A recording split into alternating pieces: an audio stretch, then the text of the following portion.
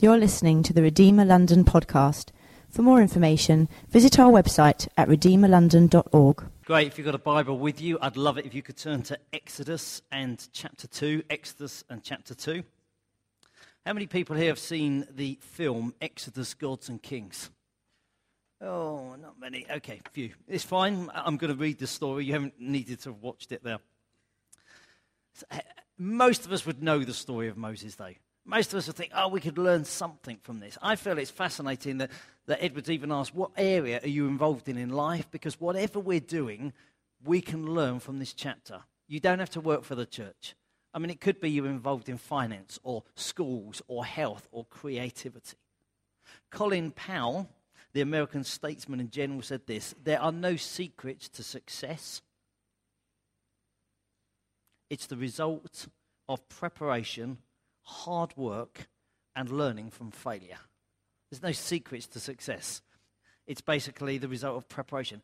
This chapter, we're going to subtly learn one of the keys, I think, in Moses. If ever I think about Moses, I always think about parting the sea. I always think, don't you, about this sort of cosmic event, basically, where the waters part and the Israelites go through. They think there could have been 1 million Israelites going through. But actually, what happened? How did he prepare for that event? Most of us would know the quote from Benjamin Franklin, the American president: by failing to prepare, you are preparing to fail. And sometimes we think, oh, golly, yeah, how do I prepare? This chapter, I believe, gives us the insight into how Moses prepared for what God called him to do. And I want to pull out some lessons that God is going to speak to us about how we can prepare for the task he's got for us. So I'm going to read Exodus chapter 2. I'm going to read the whole chapter. Now a man of the house of Levi married a Levite woman, and she became pregnant and gave birth to a son. When she saw that he was a fine child, she hid him for 3 months. But when she could hide him no longer, she got a papyrus basket for him and coated it with tar and pitch. Then she placed the child in it and put it among the reeds along the bank of the Nile. His sister stood at a distance to see what would happen to him. Then Pharaoh's daughter went down to the Nile to bathe, and her attendants were walking along the riverbank. She saw the basket among the reeds and sent her slave girl to get it. She opened it and saw the baby. He was crying, and she felt sorry for him. "This is one of the Hebrew babies," she said. Then his sister asked Pharaoh's daughter, "Shall I go and get one of the Hebrew women to nurse the baby for you?" "Yes, go," she answered. And the girl went and got the baby's mother. Pharaoh's daughter said to her, "Take this baby and nurse him for me, and I will pay you." So the woman took the baby and nursed him. When the child grew older, she took him to Pharaoh's daughter, and he became her son.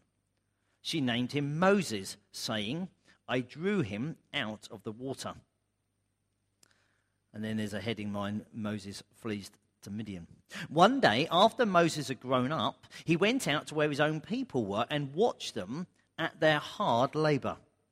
He saw an Egyptian beating a Hebrew, one of his own people. Glancing this way and that and seeing no one, he killed the Egyptian and hid him in the sand. The next day he went out and saw 2 Hebrews fighting. He asked the one in the wrong, "Why are you hitting your fellow Hebrew?" The man said, "Who made you ruler and judge over us? Are you thinking of killing me as you killed the Egyptian?" Then Moses was afraid and thought, "What I did must have become known."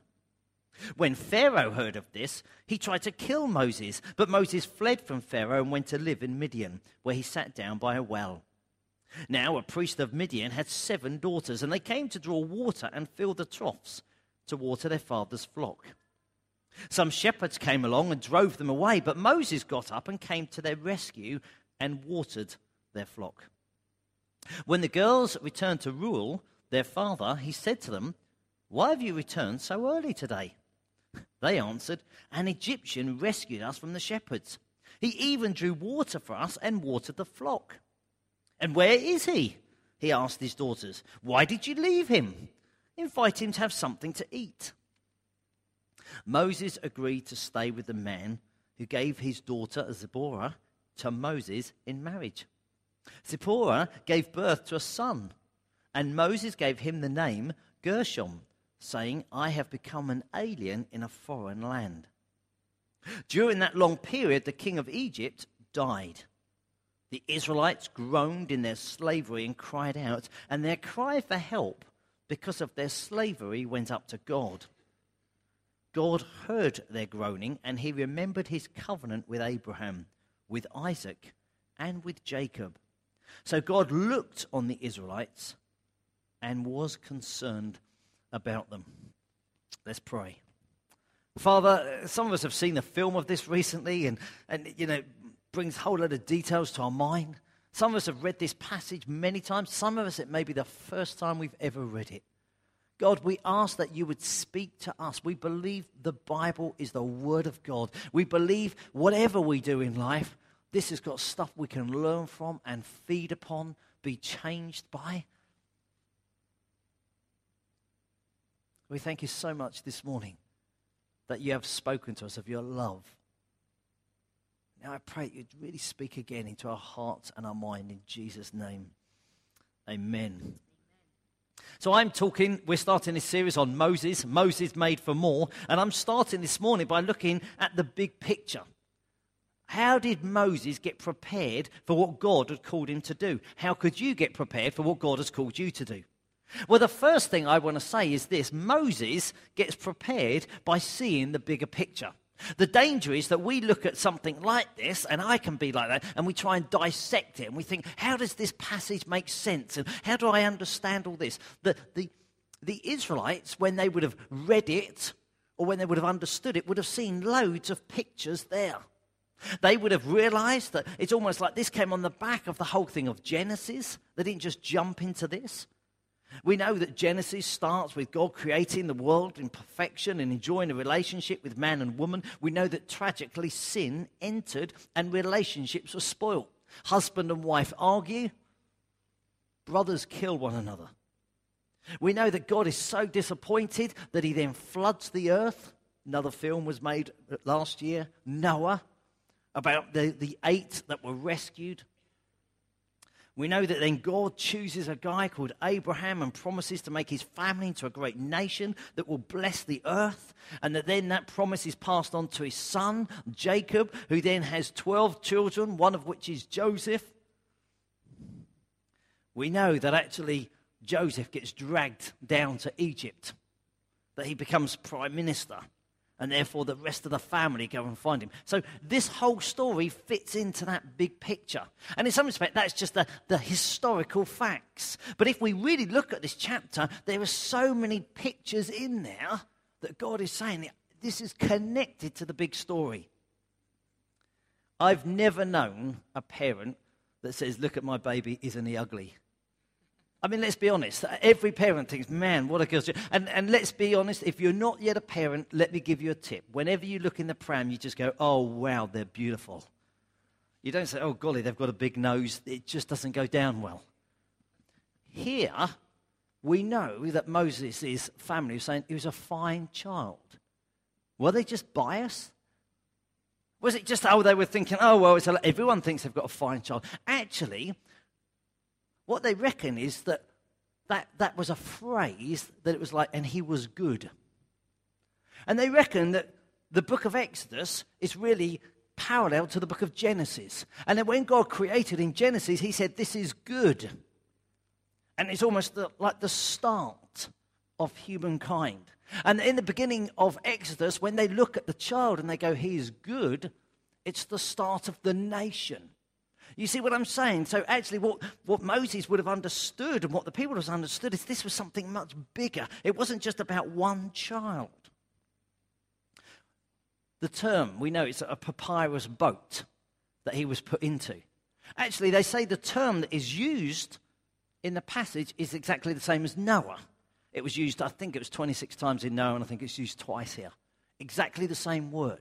And so when you read this introduction, what you suddenly realized is, hey, do you remember Noah? Do you remember what God did? Well, this is all part of the big story.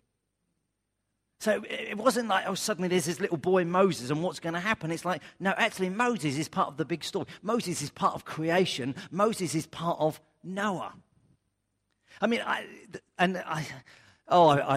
going to run out of time. I know that before I even start. Because this passage is packed with understanding of the big picture. I don't know if you picked up about it, but when he flees, where does he go? Midian. Well, who was it that took Joseph into Egypt? It was the Midianites. You see, so he's part of this whole big picture that God is doing something. It's almost like the Midianites took him as a slave and took him into Egypt, and now actually, who's taken him out of Egypt? It's the Midianites. You see, there's this connection. You might not even have picked that up, but when he gets to the Midianite place, what does he do? He sits by a well. Well, who done that? The servant of Abraham. When he said, go and get a wife for my son, he went and he sat by a well, and she came out. What happened to Jacob when he ran away from his mother and his father because he stole the birthright? What did he do? He sat by the well. And so if you looked at this, you would have suddenly understood in this story not just a few facts about a child being born. You'd have understood that there was something massive and part of the big story. I mean, the whole word Exodus, it means to lead out, to an exit. We know that this whole thing is like God is about to do something massive. Again, I think, how many details do we look at? The fact that a child was born in difficult circumstances often was a God, divine thing, if you look at that throughout the Bible. We know that Abraham couldn't have a kid. Yeah, he had Isaac. And what did Isaac stand for? He stood for something of the covenant of God. We know that there was someone else who struggled to conceive, and then they had a child, and the name was Samson. And Samson was a deliverer of the people. We know about Ruth and Boaz, don't we? The disgrace of Naomi not having a son or grandson. And then Ruth has Obed, and Obed is the grandfather of David. And there's a picture of the kingship of the Old Testament. We know about Hannah, who's desperately praying in the temple, God, give me a child. And Samuel comes along, who's then a picture of the priesthood. And so it's almost here, isn't there? This I can't have missed it, can I? Which other child do we know came in difficult circumstances? Jesus. I mean, the mother's not married. God's going to do something massive. And so even before we get into this, what we've got to realize is Moses, part of his preparation was understanding he was part of the big picture. And I think that has got to be true for us. How do we understand our lives? Do we think, well, look, I'm here to do something on banking? Am I here to do something on education? Am I here to do something on health? Or am I part of the big picture? You know, do we just think, oh, well, Redeemer, we're just a church in Ealing that's trying to make a difference? No, we think we're part of the big picture, don't we? We think we're connected with this great story. I mean, that to me is the privilege of it. You think the preparation for understanding my life and what God is going to call me to do, I've got to see the big picture. It's not just about, Pete, who lives in Hanwell, he's married to this woman way out of his league. It's not the small details that are important. It's the big picture that's important, isn't it? You think this is understanding it. Do you understand your life as part of the big picture? I think if we look at the Bible, there's this huge, there is one story that goes the whole way through, isn't there? If you're going to be prepared for what God is going to use you for, grasp it. If you're not a Christian, and somebody said today, basically, we just understand that, hey, God has got this whole story going on. We'd like to get involved. Basically, we're saying, hey, take me out of just my small thinking. I'm sorry for the things I've done wrong. Please let me live for you. Let me be part of this big story. So I think that would be the first thing, if I had to draw a lesson out. And first thing, if you want to understand preparation, what God has called you to do in your life, understand you're part of the big picture. What's the second thing that I want to pull out of here? How do you get prepared? You appreciate history. Appreciate history. Why do I say this? Because I think right at the beginning, before Moses does anything, there's an appreciation of what's happened to him or how God has protected him. I would just like, first and foremost, to say it's women that are at the forefront of this.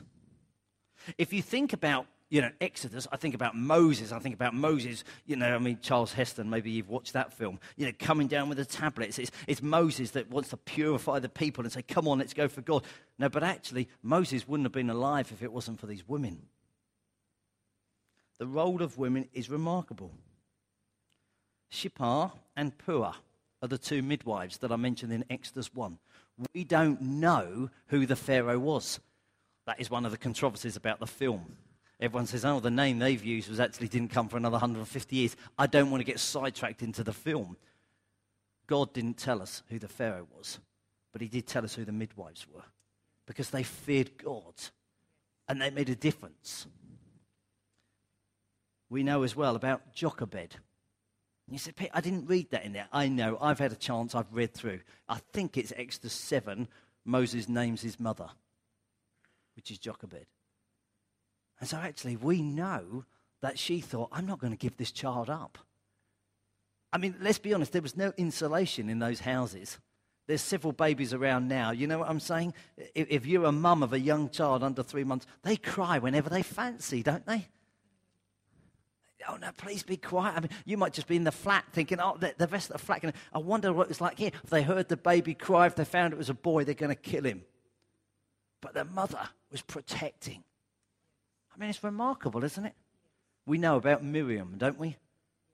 I mean, here she was, watching this child as it's floating along the Nile. Here she's approaching Pharaoh's daughter. And what about Pharaoh's daughter herself? She knows that her father said, kill the boys. She doesn't pick out this baby and think, I'd like a baby. Oh, he's a cute one, isn't it? We're not yet into pugs, so let's just take babies.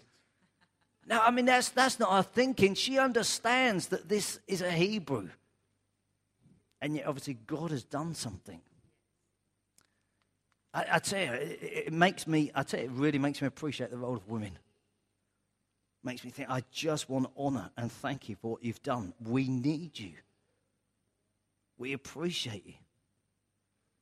I believe that before we could almost get going on this, he had to look back and just say, God, I want to thank you for what you've done. He came from humble beginnings. I don't know if you think this. Sometimes I think the danger is we've read the Bible so many times, we forget this. It says in the first thing, he was a man of the house of Levi. Now, what do you know about the house of Levi? Most of you will say, well, they were priests, weren't they? But actually, if you read just a couple of chapters before, they weren't priests now. In fact, when Jacob is sort of finishing his days and speaking over his kids, what does he say over the Levites? He says, you guys are a bunch of sinners. And the way God judged people that were sinners, he said, I'm not going to gather you together, I'm going to separate you. And so it's almost like he grew up. It would have been a rough state. He didn't say, I'm a Levite. Oh, golly, you're a Levite. That means you're under the curse of God and you're going to be spread. We know that he had humble beginnings because he was abandoned. We know his humble beginning, adopted, would have felt strange in his family. And yet I believe he appreciated all that God had done, because despite all of this, and there's so many passages I'd love us to look at, trust me on it. I think it's Acts 7 when Stephen is about to be stoned. He gives us some details about this. We know that 40 years takes place in the first 10 verses. 40 years. He is then in the palace. He would have belonged to royalty. I mean, you think of how he'd appreciated that.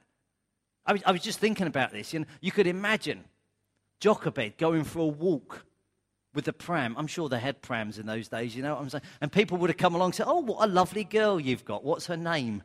And she'd have said, oh, Moses. Moses, that's a boy. You shouldn't be out with a boy.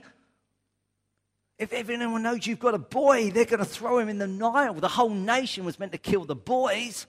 And she said, oh, but they can't touch this one, because Pharaoh's daughter is protecting this one. This one's royal. You know what I'm saying? I wonder if he grew up with an appreciation of what God had already done in his life. It tells us in Acts 7:22, he was educated in all the wisdom of the Egyptians and was powerful in speech and action. Do we grow up and thank God for all he's given us? You may have had a difficult start, But are you genuinely thankful for what God has done? Before you thinking about how I'm going to prepare for the future, are you thankful for what God's already done in your life? I think, oh God, make me like that. I know my grandparents prayed for me every day. I think, God, I want to thank you for that. I know my parents pray for me every day. God, I want to thank you for that. What do I thank you for? I mean, there could be anything. I was going to say you can make stuff up. You don't have to make stuff up. You can thank God you got free grapes this morning before you started. The coffee was free. Thank you. Thank you, I've got a room that I could meet in. Thank you, I've got a Bible that I could read. Thank you, I've got a band that could stir me in worship. Thank you, I've got somebody else here that's interested in me. Thank you, God, you've spoken to me this morning about a solid place for me to put my feet. I tell you, if we want to prepare for what God's got for us, we've got to understand the bigger picture. We've got to be grateful for what God's already done. I don't know all the details of your life, but I tell you, give me an hour with you, and I'm sure we could write a list. I do this myself. I'm learning all the time. I do journal. This week I felt in my journal just to write a list. Oh, what can I thank God for now? Because my danger is at the beginning of a year, I'm often thinking, where do I want to go? And I think, what do I want to do? And I think, actually, if I'm going to prepare for the future, I want to thank God for what he's done in my life already. Okay, so we're thinking about Moses, made for more. We're thinking that part of his preparation was understanding the big picture. Part of his preparation was thanking God for what he'd already done, an appreciation. I think part of his preparation was God working on his character. And I'd like to run out of time now, and I'd like to say, everyone be blessed and go home, because I think this could be a challenge. Muhammad Ali.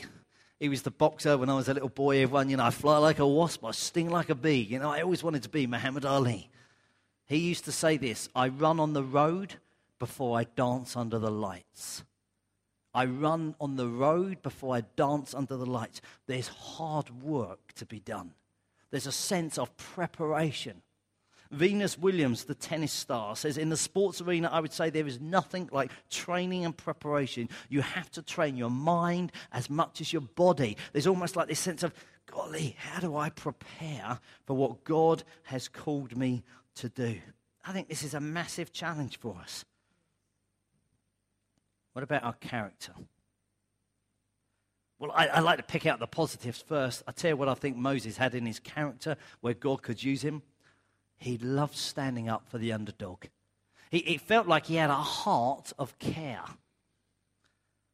Yeah. Although he'd been used, just go with this for a while. We know that he'd been used to luxury for 40 years by the time he gets to verse 11. Stephen tells us that. 40 years. But after 40 years of still having the finest food and the best entertainment, 40 years of knowing how to be a prince and govern an army, 40 years of seeing how people built temples and built structures and ruled things. After 40 years, he was still out watching his people. Watching his people. It says he identified them as his own. It says that in verse 11. And then it says it again, twice. One of his own people. I don't know if he was afraid when he was looking around or whether he was thinking, come on, somebody's got to stand up for this. If no one's going to intervene when this Egyptian is beating this Hebrew, who's going to do it? Well, if no one's going to do it, I'm going to do it. It's almost like I want to have this heart of care. And then even like he's done this, he doesn't hide in the palace. He's back out amongst these people the next day. And in some respects, it's almost this prophetic picture, isn't it? Two Hebrews are fighting. He says, come on, guys. Again, it says he challenges the one who's done the wrong. He's there standing up for the underdog. He says, why are you doing this? And he turns around and says, who are you? Make us judge or ruler? And obviously, that's what God had called him to do, but they didn't understand it then. And then even later on in the chapter, despite the fact that standing up for the underdog meant he had to run for his life, despite the fact standing up for the underdog meant that Pharaoh wanted to kill him, what happens? He sees these girls get pushed to one side at the well, and he thinks, I can't watch anymore. And so he gets up and he confronts the shepherd and said, that's not fair. These girls were here first. Back away. I'm going to water their flocks. You see, something in his character was, God, you've put something in me to care for those that are weak or vulnerable, abandoned. What about us? Are we like that? If we're really honest, the challenge is if we feel we're getting prepared, we often want to push somebody else down so that we can get up. But that's not the Christian way, is it? We know about Jesus himself. Paul writes to the church in Corinthians, you know the grace of our Lord Jesus, that though he was rich, yet for your sakes he became poor, so that you through his poverty might become rich. I tell you, hearts get easily hurt. I cared and they walked all over me. I gave and no one said thank you. I tried my best, but it wasn't good enough. If you want to be prepared for what God is calling you to do, keep a soft heart that says, I'm going to serve those. You see, we believe in Moses. I believe in this story here that he knew what it was to have this heart of caring, of paying the price. You see, in his heart, he understood something of humility. I don't know about you. I mean, I often try and imagine what it'd be like if I was Moses. I mean, just imagine, this one's getting bullied. I've stepped in. I've killed the Egyptian. The next day, I'm not quite sure, but I may have even had a cape on. You know what I'm saying? Moses, superhero. Yeah, I stand up for the Hebrews. I identify with my people. And his own people reject him. That's humbling, isn't it? His own people say, who made you boss? Who made you to judge us? Moses, then, the guy that he's probably called father, tries to kill him. I mean, it's a huge challenge, isn't it? If we're prepared, so often we want some acceptance. We want some recognition. And what do we learn from Moses? As part of his preparation, he had to deal with humility.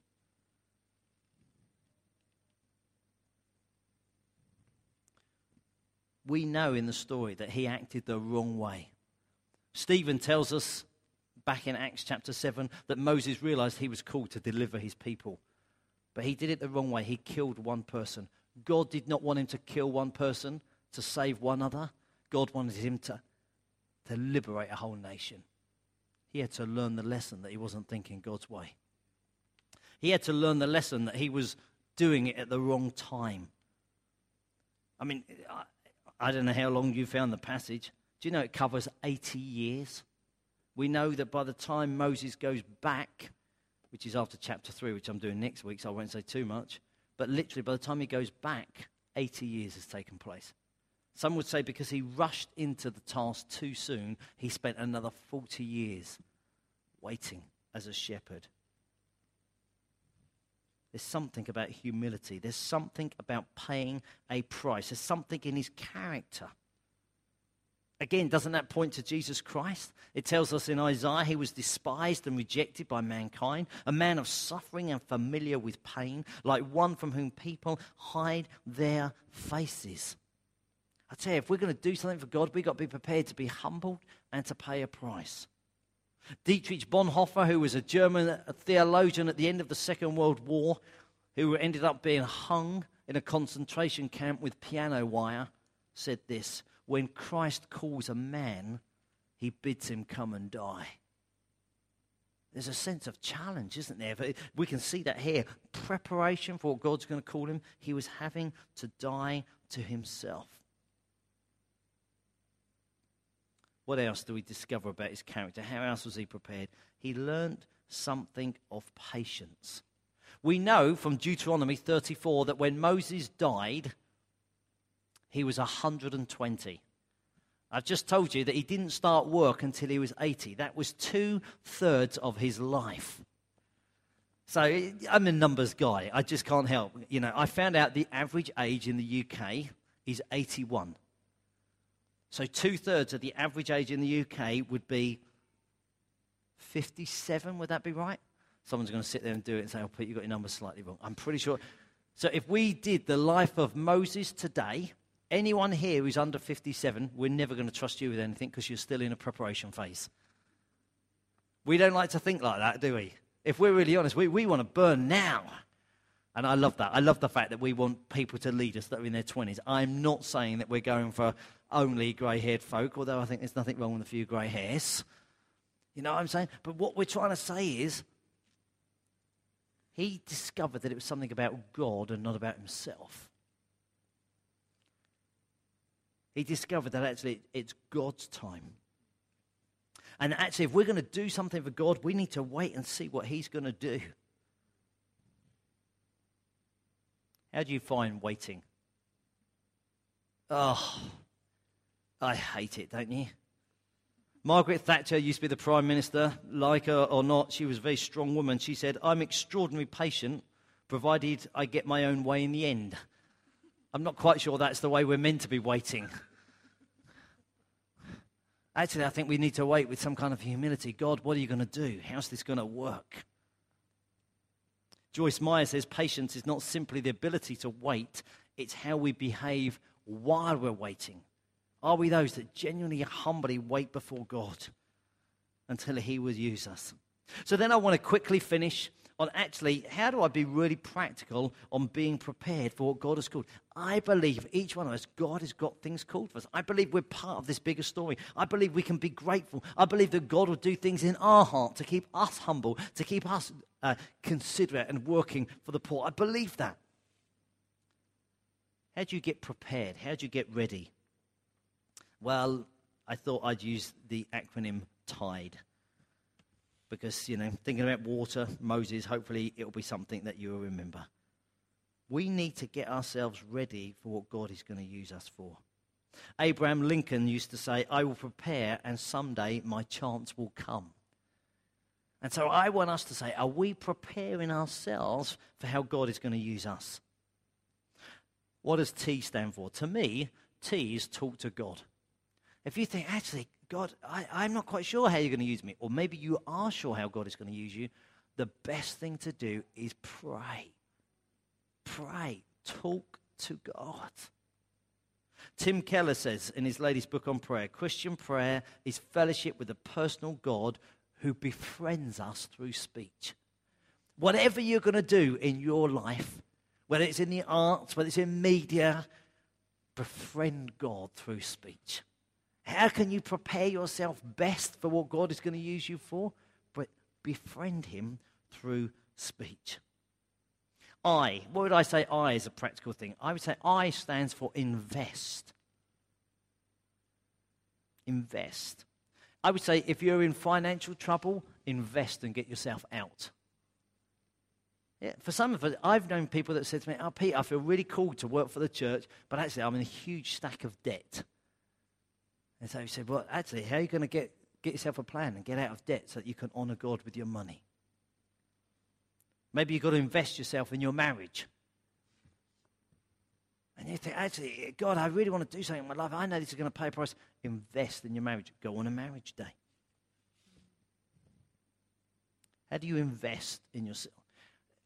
We don't often preach about this, and sometimes I think I should do a whole sermon. I quite like to do it. How do you invest in your own physical health? I would like to bring such a sacrifice of praise to God on a Sunday morning that unless I've done some exercise in the week, I'm going to be sweating. And you know, I would love people to walk out of church and think, golly, my calves are really struggling after this morning. Man, it was great to come and sacrifice God. I think we need to prepare ourselves, don't we?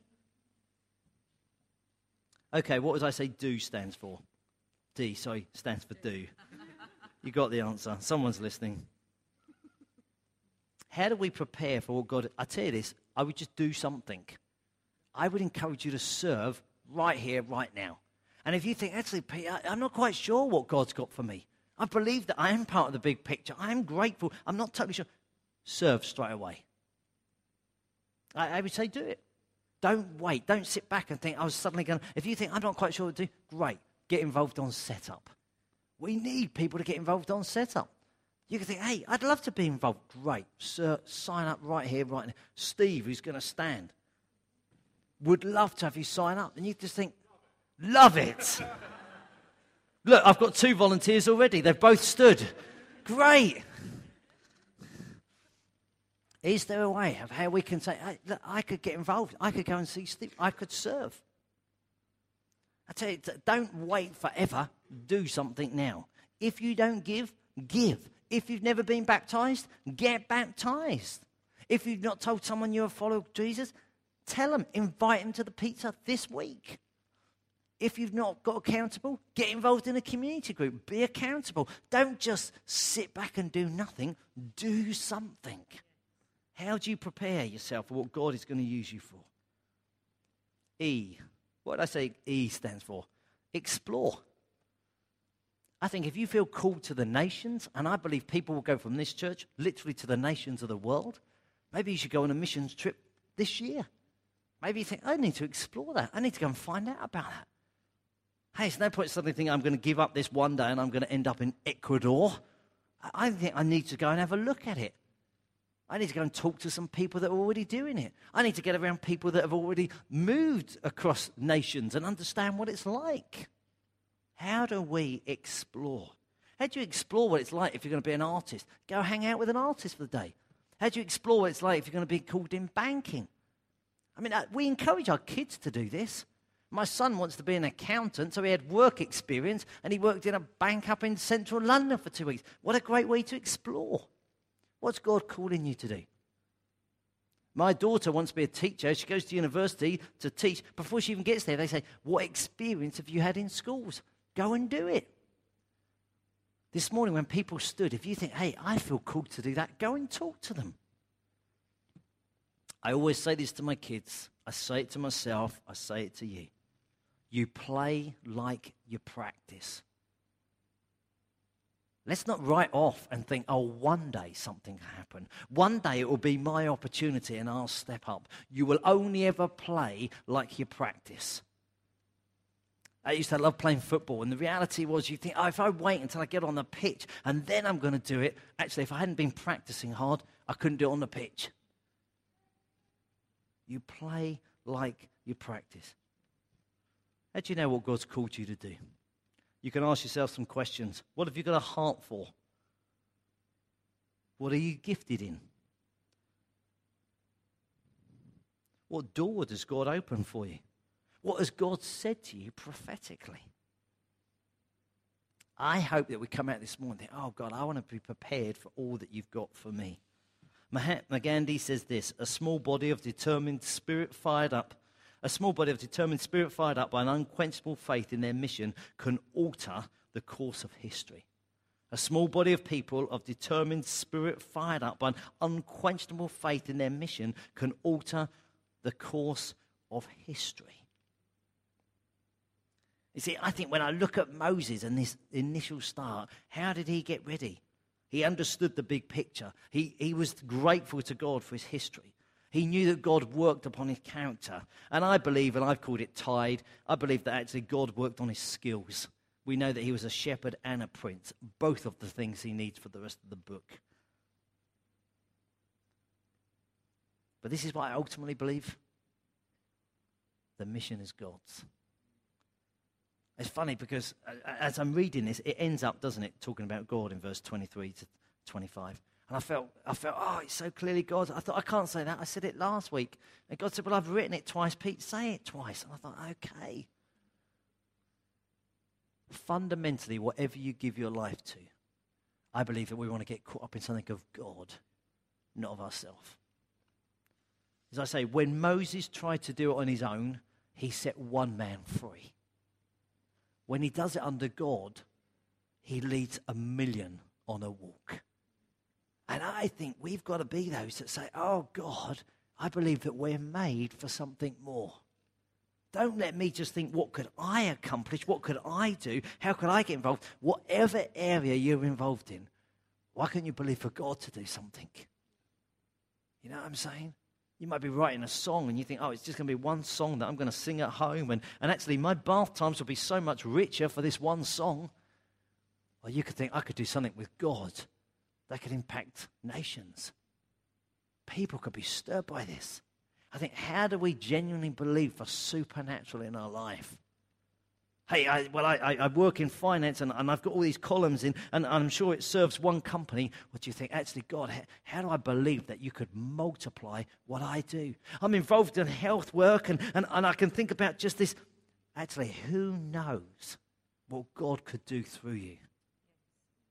I mean, to me, this is the amazing thing. I mean, we're just literally starting this. We're going to be looking at it for the next 8 weeks. And I just think, wow, what could open up because of what God could do through us?